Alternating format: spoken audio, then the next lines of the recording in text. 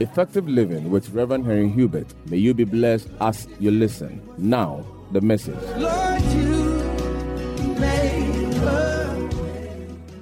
Started teaching on a very important topic, walking in love. Walking in love. And I defined love as an intense feeling of deep affection towards someone or something. The book of Ephesians chapter 5 has been our very key scripture. From verse 1, it said, "Therefore be imitators of God as dear children, and walk in love as Christ also has loved us and given himself for us, an offering and a sacrifice to God for a sweet-smelling aroma." The book of Ephesians opens in chapter 5 by saying that imitate God as dear children. Now, the reason why the Bible says we should imitate God is because we are children of God, and naturally, children take up similarities with their parents. Children take after a lot of similarity with their father. And so the Bible says that we are dear children, not just any kind of children. We are dear children. That means children of God that are very precious to God. We are dear children. So imitate God. To imitate God means we should become like God in character. We should display the character of God in our day-to-day life. The only way you can say that someone is your father is when you are able to show from day to day and from time to time very, very obvious features in your life that is similar to that of the person you call your father. You cannot say God is your father and your character is exactly opposite that of God. So you cannot be a child of God who is ungodly and say you are a child of God. Your confession and your behavior does not correspond. So it says that we should imitate God. You know, this scripture helps us to understand that the traditional preaching of holiness, the traditional definition of what holiness is very, very flawed. The typical Pentecostal preachers, when they say be holy, they are trying to tell you, do what the 10 Commandments says. Don't steal, don't commit fornication, don't commit adultery, don't tell lies, you don't drink alcohol, you don't smoke, you don't fornicate, you don't commit adultery, you don't lie, then you are holy. You know, so a typical Pentecostal preaching on holiness is always hitting hard on a few practices that is common to every unbeliever. But when you study the New Testament, when the Bible said be holy, for instance, in the book of 1 Peter chapter 1, verse 16, 1 Peter 1:16, it says, because it is written, it is what? Written. Be what? Holy. Why? For I am holy. So, if you want to know the true definition of holiness, holiness simply means the character of God. Holiness means what? The character of God. Be holy because I, God, I am what? Holy. So when the Bible said be holy, it's actually trying to say, let your character be like God's character. Let your character be like what? God's character.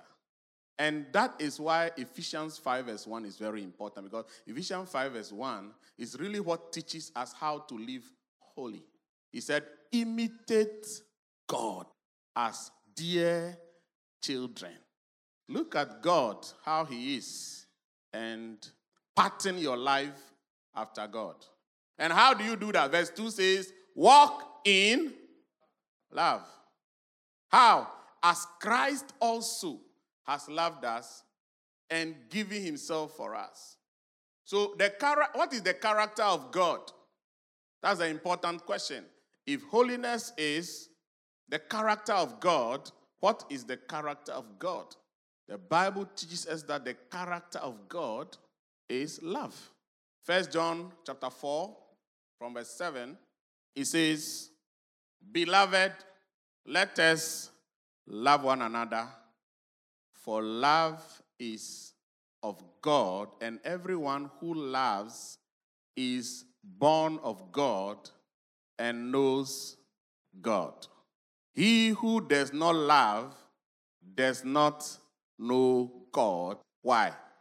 For God is love. God is what? Come on, talk to me. God is what? Love. The character of God is love. You can't say you are close to God, you walk with God, or you even know God when your character is not love, but hatred. So what is the definition of ungodliness? Ungodliness is simple. Absence of love. Absence of love. Absence of love. So holiness is not that I don't commit adultery, I don't fornicate, I don't steal, I don't tell lies, I don't drink alcohol, then I'm holy. That's not Bible. Hello? Am I saying you go ahead and fornicate? No. Am I saying go ahead and commit adultery? No. Am I saying go ahead and tell lies? No. But the fact that you do these things, the fact that you don't commit adultery, you don't fornicate, you don't drink alcohol, you don't smoke cigarettes, you don't go to the shrine, and the fact that you don't tell lies does not mean you are holy when you still hate people. Hello? You hate people big time. You are very unforgiving. You are very proud, arrogant, rude. You look down on people. You are very lustful. You see, holiness is not outward practices. It's a matter of the heart. So the Bible says in Matthew 5, it says, "Blessed are the pure in heart." That is holiness. The thoughts first. Blessed are the what? Pure in heart. That is holiness. In the book of Proverbs chapter 6, verse 16, the Bible says that there are certain things God hates. God hates them. And when you hear that God hates certain things, what will come to your mind immediately should be that number one should be what? Adultery, isn't it? Number 2, fornication. Number 3, drinking alcohol. Number 4, smoking. Number 4, lying. You know, the things we hear every day as preached as holiness. You know, they are the things that will strike your mind when you hear that God hates certain things. But he said, these 6 things the Lord hates. And the 7th is an abomination to him. That's why the 7th one, he can't stand it at all. Now, if you look at the list, you will be surprised. The first one is pride. Number 2, a lying tongue. Number 3, hands that shed innocent blood. A heart that devises what? Wicked plans. Somebody sitting down, he's smiling at you, but his mind is busy fabricating mischief. Mischief. There are people who are very diabolic. They go to church, they speak all the religious jargons, and they look pious on the outside, but they are very, very vicious. They will destroy you better than an unbeliever could do. And they are in church. And they are the ones who preach holiness. A heart that devises wickedness. You know, church people can coach you how to be so evil that you wonder where you are. It's a feet that are swift in running to evil. So the Bible teaches us very important practical truth. It says, imitate God as dear children. God is love. Anyone who does not love does not know God yet. You've been hearing about him, you've been talking about him, but you don't know God. And it's very important for us to understand what is love. There are many Greek words that is interpreted as love, many of them. I think about 4 or 5. But Only two are mentioned in the New Testament. These two is phileo and agape. The word phileo means brotherly love. It means tender affection that exists between two friends. And the second word is agape, which is sacrificial, unconditional love. I also thought that there are two different kinds of love. First one is natural love, and the second is divine love. Every human being has the ability to love. We call it natural love.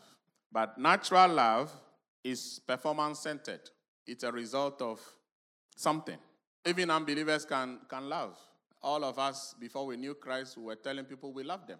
But if you investigate that love, has something to do with some expectations. When it is absent, that love disappears. It is self-centered, it is conditional. So when somebody says he loves you, it's because of something he could get from you. That is why people tell you they love you, and the next minute, they don't love you. That's why people tell you, hey, you are my everything, and the next minute, you are nothing. Because what he's getting from you, he can't get it anymore. So natural love is not anything to write home about. Natural love is not sustainable. It's not beneficial. Most of the time, natural love benefits the person who is saying, I love you. Most of the time, if somebody tells you, I love you, he's telling you something that will not benefit you. It will benefit him. And if he doesn't get that benefit again, you won't hear that statement, I love you. So when we study scripture, we get to see that when God says, walk in love, he was not talking about natural love. He was not talking about natural love because that doesn't achieve anything. It doesn't achieve anything. There is another kind of love called divine love. Divine love is sacrificial. Divine love is constant. Divine love is unconditional. It is not explainable. It is not a reason. Divine love is a decision that is made by people. So the book of Colossians 3, verse 12 tells us that all Christians have the ability to walk in divine love. All human beings can walk in natural love, but unbelievers cannot walk in divine love. Divine love is only possible for people who know Jesus as Lord and Savior. Divine love is possible for people who know Jesus as Lord and Savior.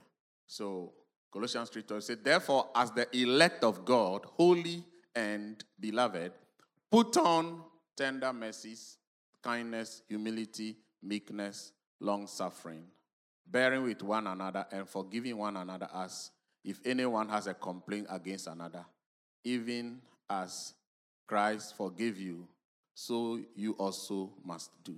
But above all these things, put on love, which is the bond of perfection.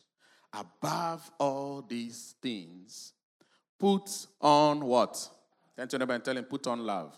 That means love is something you put on. It's not there naturally. When you give your life to Jesus and become born again, you have to be taught what divine love is, what true love is, and then you put it on. That means you commit yourself to walking in love. The Bible said in Ephesians 5:1 that we walk in love. Ephesians 5:2 says walk in love. And Colossians 3, verse 14 is saying put on love. It means that love is a decision. True love is a decision. It's not a feeling. So when you hear people saying, oh, I'm having feelings for that brother, it's natural love. If somebody I'm having feelings for you, it's dangerous. Because that feeling can fizzle. And every married person will tell you, marriage is not sustained by feelings. By the time the marriage is 1 year old, all those wonderful feelings disappear. And the rest of the marriage will work based on the decisions made by the couple. Because true love is not a feeling. It's a decision. True love is what? True love is what? A decision to commit your affection. To commit your affection unconditionally towards people. It's a decision to commit your affection unconditionally to people. When we talk about love, we get to admit the fact that love is part of our emotions. Is it not true? Love is part of our emotions. And the important thing that the scriptures teaches us is that God put different kind of emotions in our lives for a reason. Different kind of emotions. Emotions like ability to love, ability to hate, ability to be happy, ability to be sad, ability to feel worried, ability to be sorrowful, ability to be excited, different kinds of emotions. When people are diagnosed as depressed, it means only one emotion is functioning. The rest are all destroyed. So depressed people, only one emotion is only one. But a normal human being must have all the emotions functioning. But what the Word of God teaches us to do is to know when each emotion is supposed to manifest. To know when each emotion is supposed to manifest. Yeah. So, if you are bereaved, definitely you should be sad. If you are bereaved and you are not sad, it gives cause for worry. If something good happens to you, you are supposed to be happy. You are supposed to be excited. We need to understand that none of the emotions God put in us is evil. But when the emotions are misplaced or wrongly directed, it becomes problematic. What the devil tries to do is to make you to not express your emotions properly. So when somebody is depressed, even if good things are happening, the person cannot be happy. The person cannot be excited. The person cannot be happy. He's sorrowful. He's sad. The whole world is dark to a depressed person. No hope. I want to say that hatred is not a bad emotion. Hatred is very, very important. But what do you direct your hatred to? That is the issue.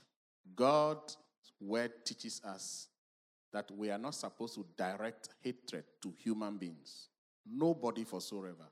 It doesn't even matter what the person has done to you. It doesn't matter if the person is your enemy or attempted to kill you. Hatred is not something God put in your heart to direct to people. He put it in your heart to direct it to negative things like failure, like poverty. If you hate failure, you are bound to be successful. You will never see any excuse to fail.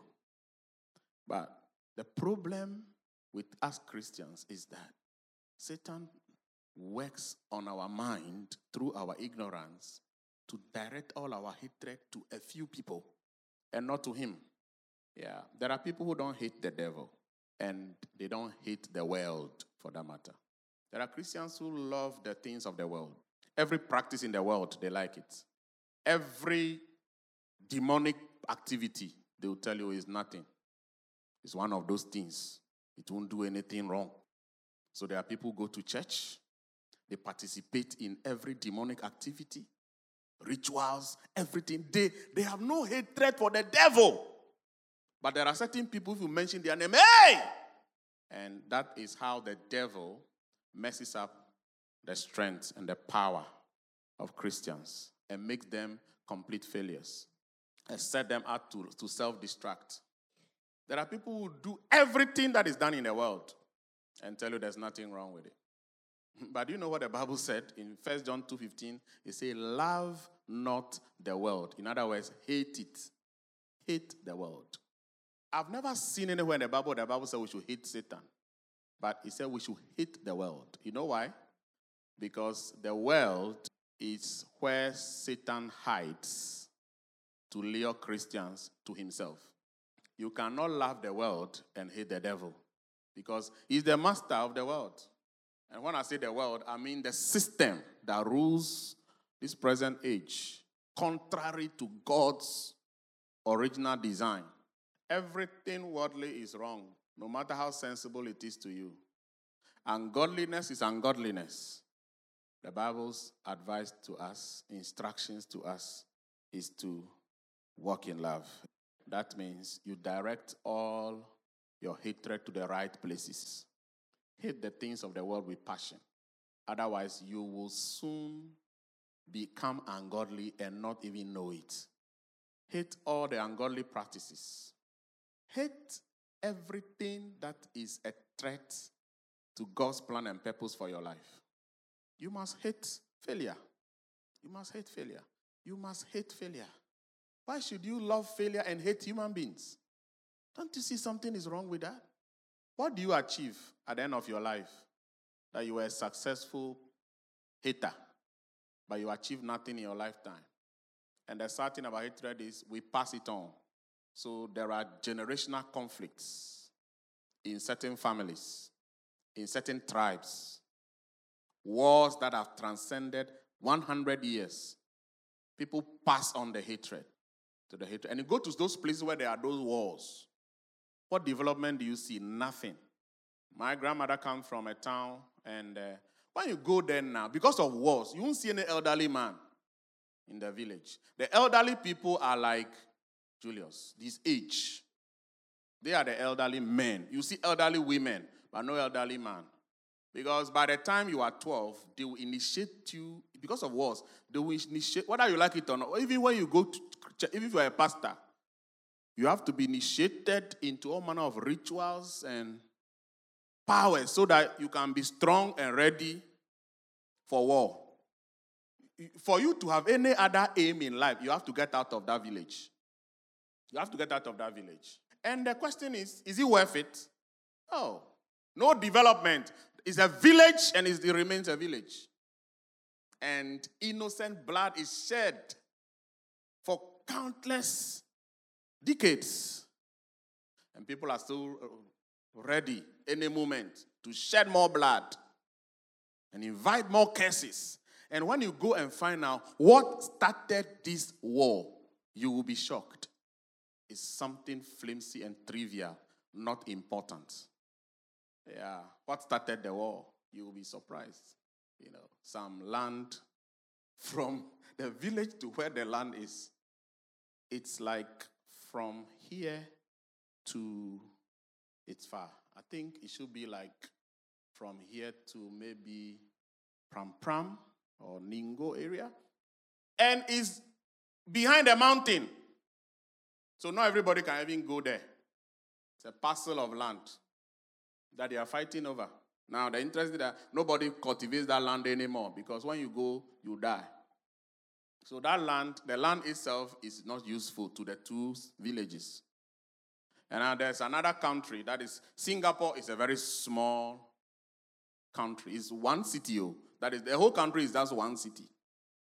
The whole country is just one small city. They don't have enough land to even be fighting over. The development in Singapore, because people decide to just, focus their energy and their effort on the right things. Because hatred directs your energy. When you wake up, you think about what the person did to you. You think about it. Then everything else is put aside. Now you have to focus and think and think. And you are angry. And you are boiling. And you are, and the person is far away, enjoying his life. And you have messed up your whole, the whole environment where you are is now messed up with negative energy. Yeah, smart people, they walk in love. Smart people, they do what? They walk in love. Smart people walk in love. Because the important thing is that bad people are not worth a place in a smart person's mind. Can I say that again? Bad people, they are not worth a place in a smart person's mind. You have better things to put in your mind than one bad person who decided to be evil, who will reap the consequence of his actions anyway. Without whether I hate him or not, what people sow, they reap. So the person is going to reap what he sowed. Why would I waste my energy and my time? Now, I want to take you through a scripture in 1 Corinthians 13. I call it the importance of love. The importance of walking in love. Why is it very important to walk in love? He said, though I speak with the tongues of men and of angels, but have not love, I have become sounding brass and a clanging cymbal. In other words, I have become a noise maker. A noise maker. A noise maker. He said, verse 1. So this scripture teaches us that all your spirituality without love is zero. You can be. So, you see, when we say somebody is close to God, it's not the one whose tongue is the most loudest. It's not the one when he's shaking, when he's praying. When he's praying, the building is shaking. They are not the most people closest to God. Because this church, it was a very powerful, the Corinthian church was very powerful. They had unusual manifestations of the supernatural and miracles in the church. But Paul was trying to let them know that is no sign of closeness to God. In fact, the closest people to God are not even the people who see visions. Because ability to see vision is a gift. It's what? A gift. And if any of you have that gift, irrespective of whether you are close to God or not, you can see. That's what unbelievers can see. I started having dreams, clear dreams that happened when I was an unbeliever. Yeah, I dream and it happens. Long before I became born again. So visions is not a sign of closeness to God. If you are not careful, you put in so much effort, and absence of love will render it zero for you. The Bible says that all your tongues of men, tongues of angels, you can speak tongues, but without love is noise. It is what? Noise. Not only noise, empty noise. Verse 2.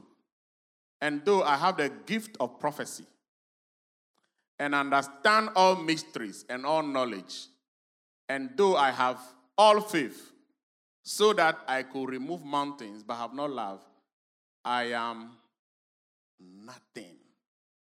I am nothing. Somebody say, I am nothing without love. Before God, the people who are real deal in God's sight are not the people when they touch somebody, they fall under the power. They are the people who walk in love. He said, if I have the gift of prophecy, I understand mysteries. So spirituality without love is zero. The first one is powerful prayer without love is zero. It's nothing. The second importance of love is that spirituality without love is fake.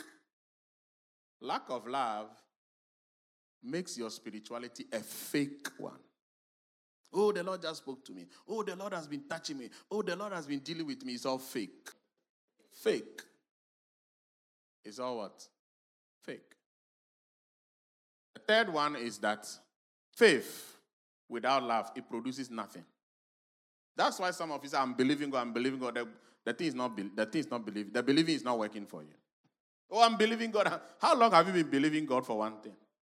He said, if I have all faith to remove mountains, by your own, you can't even remove an ant. Because you're walking in faith, but you hate people. That's why sometimes you believe it takes you long for one thing to happen in your life. Then another long time. And you are wondering, what is wrong with me? It is this one. You are hateful. And you think that when you are hating the people, it will hurt them. But when you hate people, it hurts you.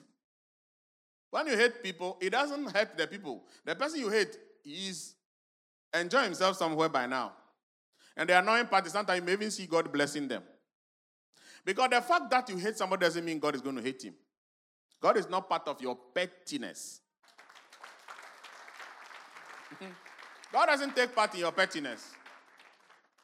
Especially when you take responsibility for dealing with the person. God will say, okay, handle it yourself. I won't even come there. Anytime you take responsibility, this issue, I won't leave it. I'm handling it myself. God said, okay, I'll leave it for you. Because it's God who said, vengeance is mine. Now you have said, God, you stand aside.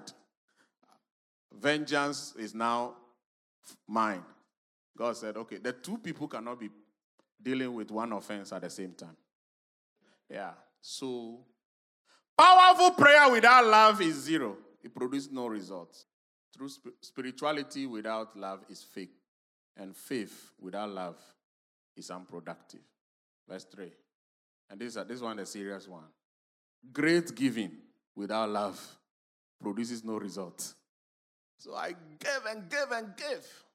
There are some people, if they give you anything, there's a string attached. They don't give it to you out of love. They give it to you because they have an agenda on your life. There are people, when they tell you, come when you need help, it's bad news because there's no love. It's bad news. And though I bestow all my goods to feed the poor, sometimes one of the ways to come out of poverty is not take money from certain people.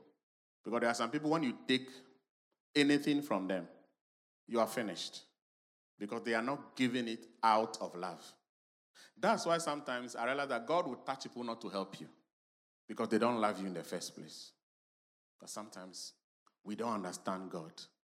God, give him no peace, no rest. Deal with his heart. Touch him, touch him, touch him. God will not even mind you. Hallelujah. Because your prayer is unscriptural and it's contrary to the will of God.